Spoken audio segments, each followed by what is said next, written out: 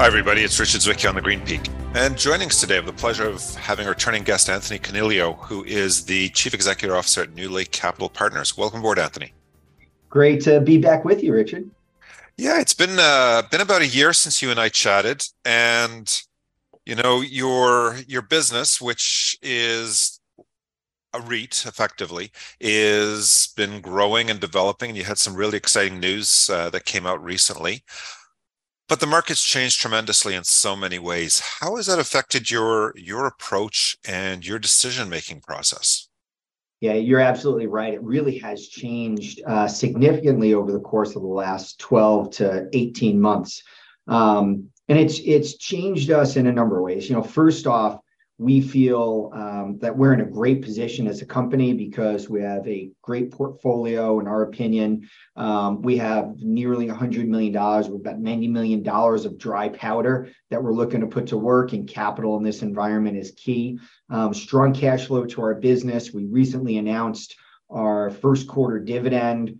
And so, you know, a lot of real positives, but what's changed so much over the last year is this environment that we invest into, this cannabis environment, right? Also the economic environment, with inflation having an impact on sales, with some of these specific dynamics within the industry impacting operators in a significant way. It's caused us to become, I don't want to say better underwriters, but really more cautious in where we look to take risk, because in any investing business, there's an element of risk.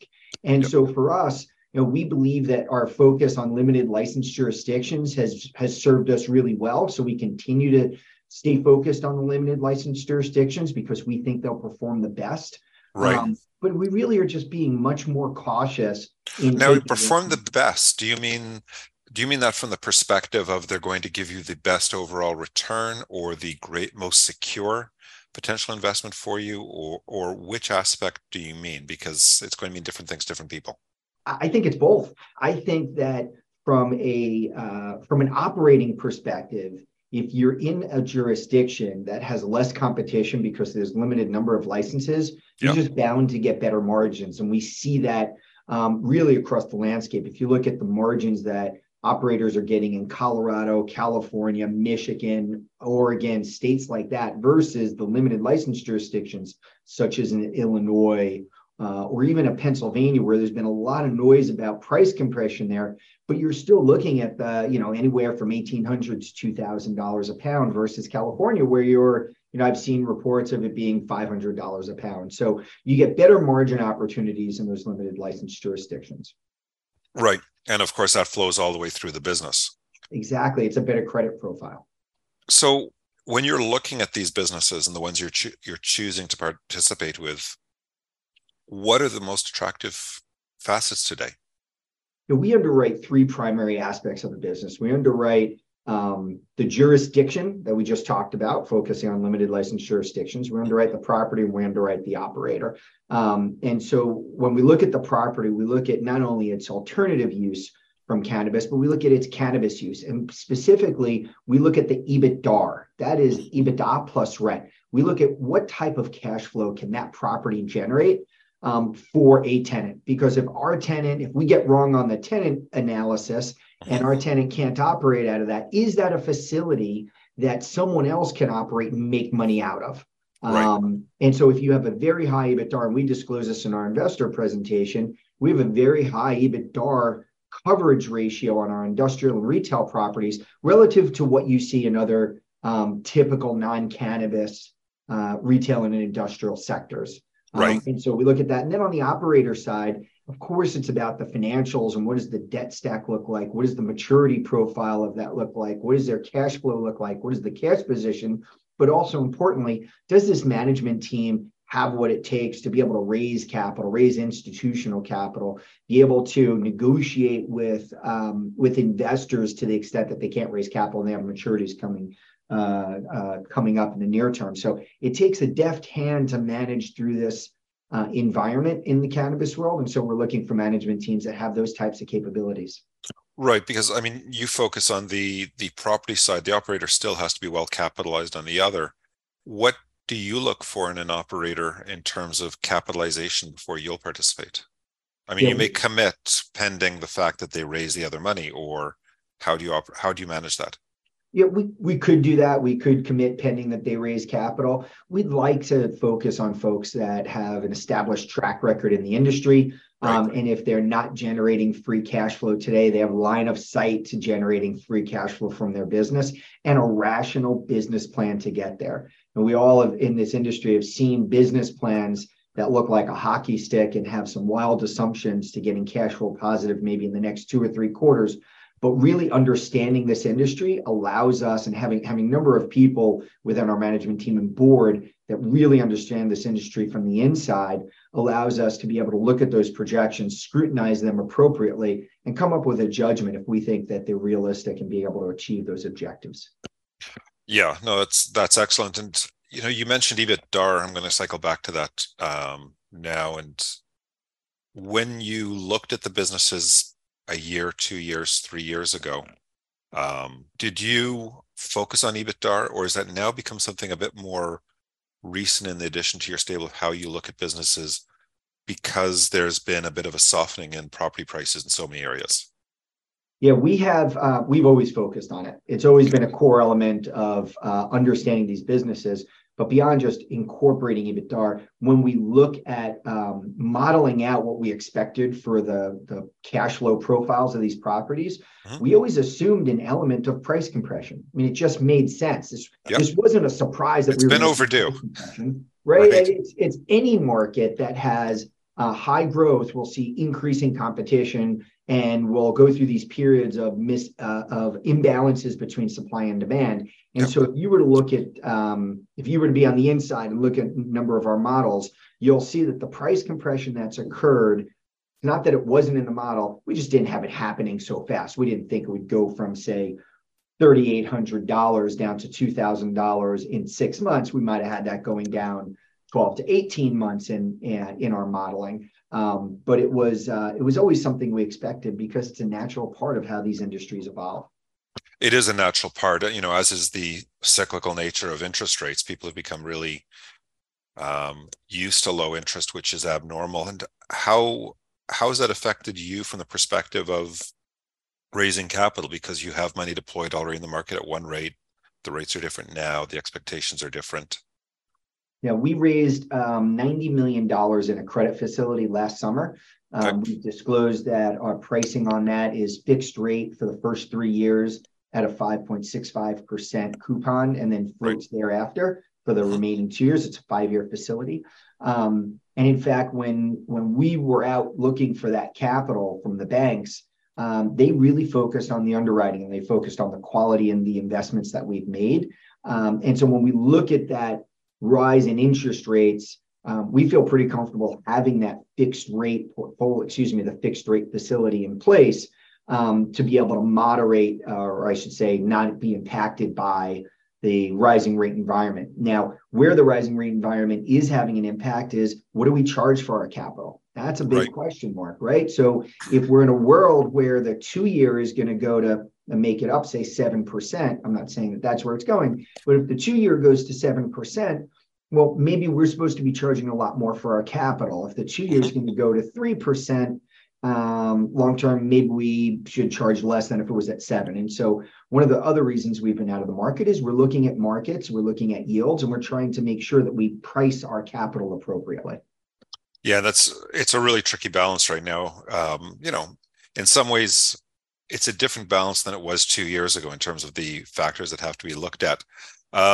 Anthony, we do have to take a short break, but we'll be back in a moment with Anthony Coniglio from NewLake Capital Partners. I'm Richard Zwicky on the Green Peak. The Green Peak will climb back into your podcast player after we play some messages from our sponsors. And we're back on the Green Peak with Anthony Coniglio of NewLake Capital. And Anthony, before the break, we're chatting a bit about the EBITDA and the changing markets. And how do you, nobody has a crystal ball, and interest rates are as likely to stop rising, go up, go down. Obviously, it's going to do one of those things. In Canada, they've stopped raising them. They've put a pause on it because the rest of the economy is just too good in the right ways to keep raising them and try and slow it down without hurting the average person, which of course is affecting people's ability to buy homes, maintain homes, and build their asset base. from a business perspective, it also affects a lot of the decision-making process. And it's not just do the interest rates go up and down, it's the security of that property over time, because its value to the operator changes. How are you looking at it differently, or how are you seeing operators look at it differently? Yeah, when I look at the operators, a higher rate environment is telling me that inflation is persisting. And the way we see that impacting operators is reducing the basket size that a consumer is spending in the dispensary and purchasing. And so we did see some unit growth in 2022, but we actually saw a greater moderation in overall sales dollar growth. So what is that telling us? Underlying this environment of inflation, people are buying just as much, if not more, but they're trading down to lower price points in order to be able to buy that. And that's typical across most industries, right? You see a lot more people always spend the same. They just buy more of a little stuff as opposed to large items during a price compression. Yes, and the corollary is to the alcohol segment, alcohol and beer segment. We did a lot of work a couple of years ago thinking about this industry's performance in a recessionary environment. And we certainly did see that. What inflation did on top of kind of that recessionary environment is it impacted what is available in the wallet of the typical cannabis consumer. There are a number of studies out there about the average income of the cannabis consumer. It's trends on the lower side. This is a consumer that's most impacted by fuel and energy and food price increases. So they just have less disposable income. So that's certainly a headwind for the operator. How it changes for us, again, when we focus on these limited license states, we believe that the cannabis industry is in this long-term secular growth trend, and we will go through these series of ebbs and flows. But we think fundamentally there will be demand there for cannabis, and we want to make sure we're partnering with the operators that can not only deliver what the customer wants from a customer delivery perspective, but also that can operate the business in a world where we know those margins will be compressed. And we want to make sure we have tenants that can operate just as well at $800 or $1,200 a pound as they can at $2,000 or $3,000 a pound. And so that changes materially in your decision process the type of business that you choose to work with. Because if it were somebody coming in that's going to be an operator looking really to target the high end of the market, you'd have greater uncertainty than you would for somebody who's looking for a broad range, broad spectrum product. Well, yeah, it depends, because at the very high end, just like you see in high end, whether it be a luxury good or even in the alcohol and tobacco space, the very high end products, the average income for those consumers tends to be higher and less impacted by recession. So if you're really delivering a premium product, you can potentially hold on to that premium pricing. But not everybody that has a premium product can hold on to it, because are they really delivering the premium value? So that's part of the underwriting. That's part of the analysis. It would be. And, so taking it back more into the properties and the buildings, as these trends go, a lot of times you end up with empty locations. I'm not saying you do, I say the market does. How do you never know which one's going to be. If we all did, we never would build a building in the wrong location. But with the market being where it is, that has to be part of your planning as well. Do you see those as an opportunity because as the market turns, it's going to surge? Or are you really looking to see what you can avoid and just let the rest of the market figure it out? No, it's part of underwriting the transaction, making sure we understand the property's situation in the cannabis ecosystem. Will this property be utilized for the next 10, 15, 20 years within the cannabis world? And feeling comfortable about it. So as an example, we've looked at properties in an unlimited license jurisdiction of, I call it Los Angeles or San Francisco, where we've said, if this business were to experience difficulty, would anybody care about this particular property?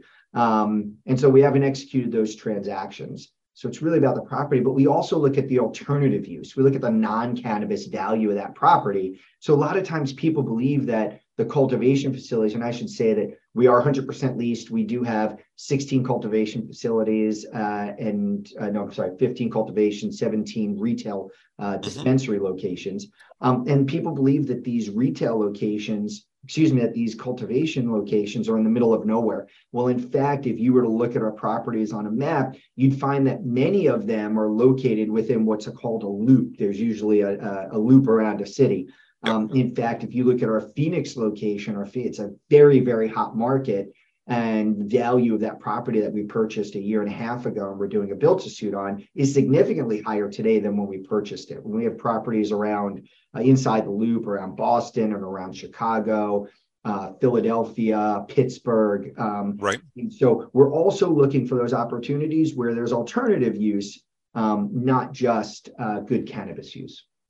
And so tell me a bit about the alternative use making process. I mean, have you come to a situation yet where you've been forced to choose an alternative use for one of the buildings? No, we've not. We have two. You're fortunate. Knock wood. No, we have two situations that we announced on our recent earnings call. One where we've allowed a tenant to go to weekly payments. The company restructured. It's in Pennsylvania. They restructured last summer. Management team's done a great job right-sizing. It's an independent in Pennsylvania, which has its own level of issues. Right. In competing with the large MSOs there. That team has done a great job of managing the business. They've been able to pay all of their rent. We've just matched cash flow. So there's that situation that we continue to monitor. And then we have a situation in Massachusetts where the tenant had some unfortunate series of situations, not getting some adult use dispensaries open, having some cultivation issues, which took large amounts of product offline, created some what we think are short-term cash flow opportunities.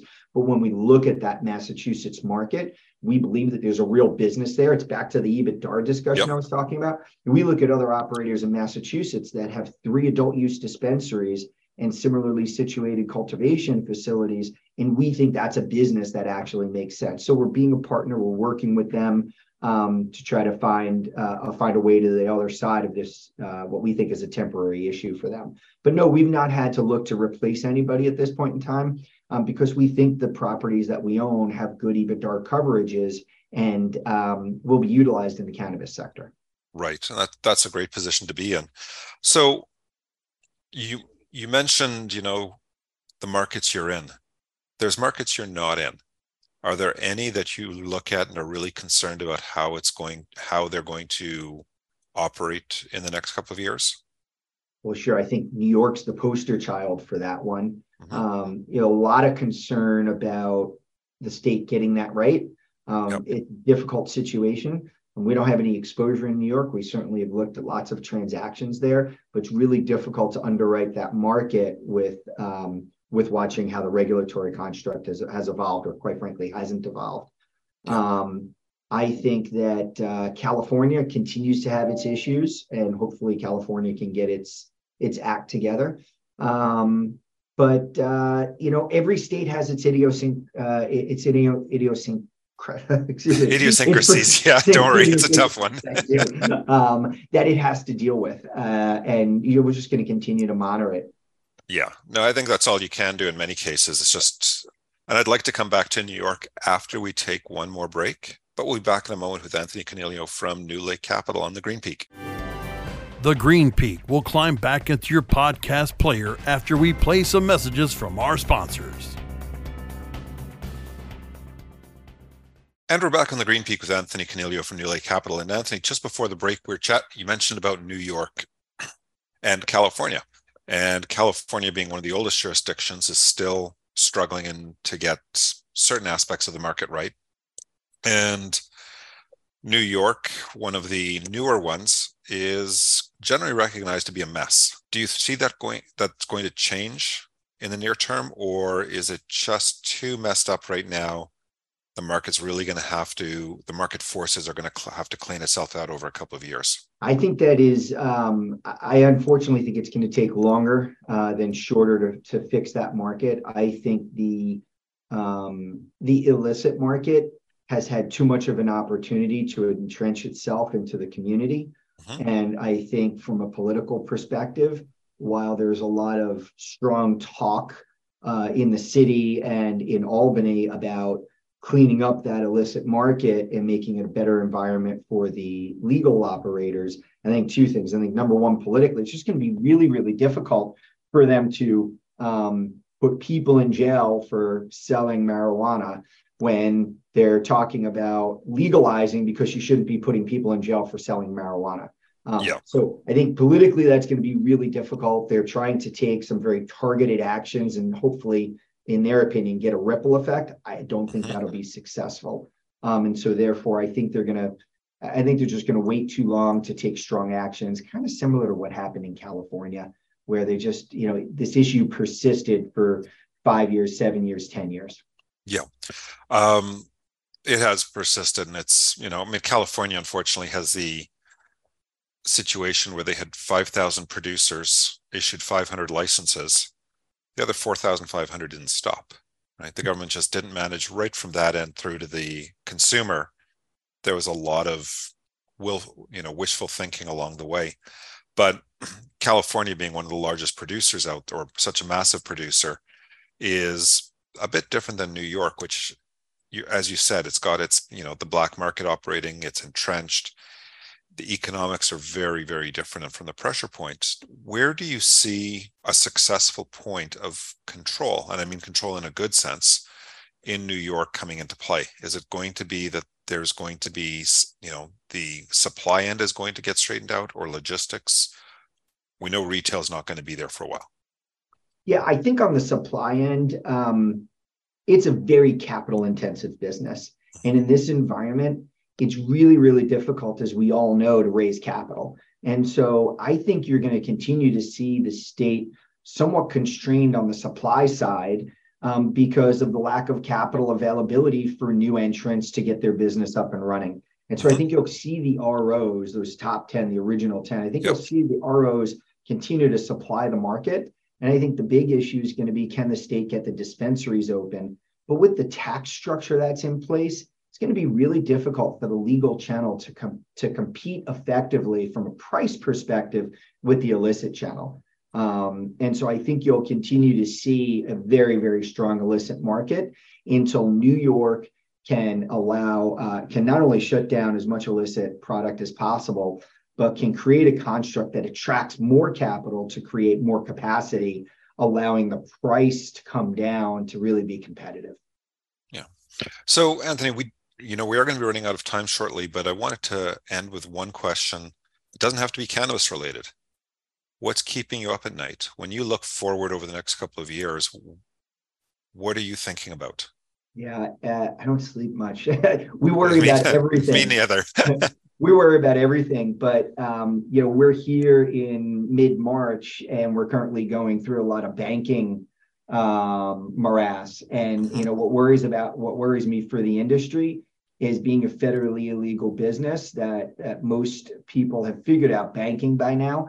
But will their deposits really be guaranteed by the government? I get a little worried about access to capital, access to banking, and how this could impact the cannabis business being a federally illegal business, and making sure that the hard-raised and hard-earned capital of not just our tenants, but the entire industry is safeguarded.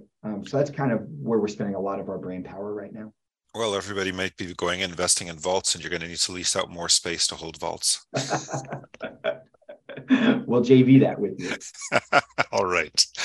Anthony, I'd like to thank you for joining us on the Green Peak this week. Thank you for having me. And I'd like to thank everybody for listening. We'll be back again with you soon. I'm Richard Zwicky.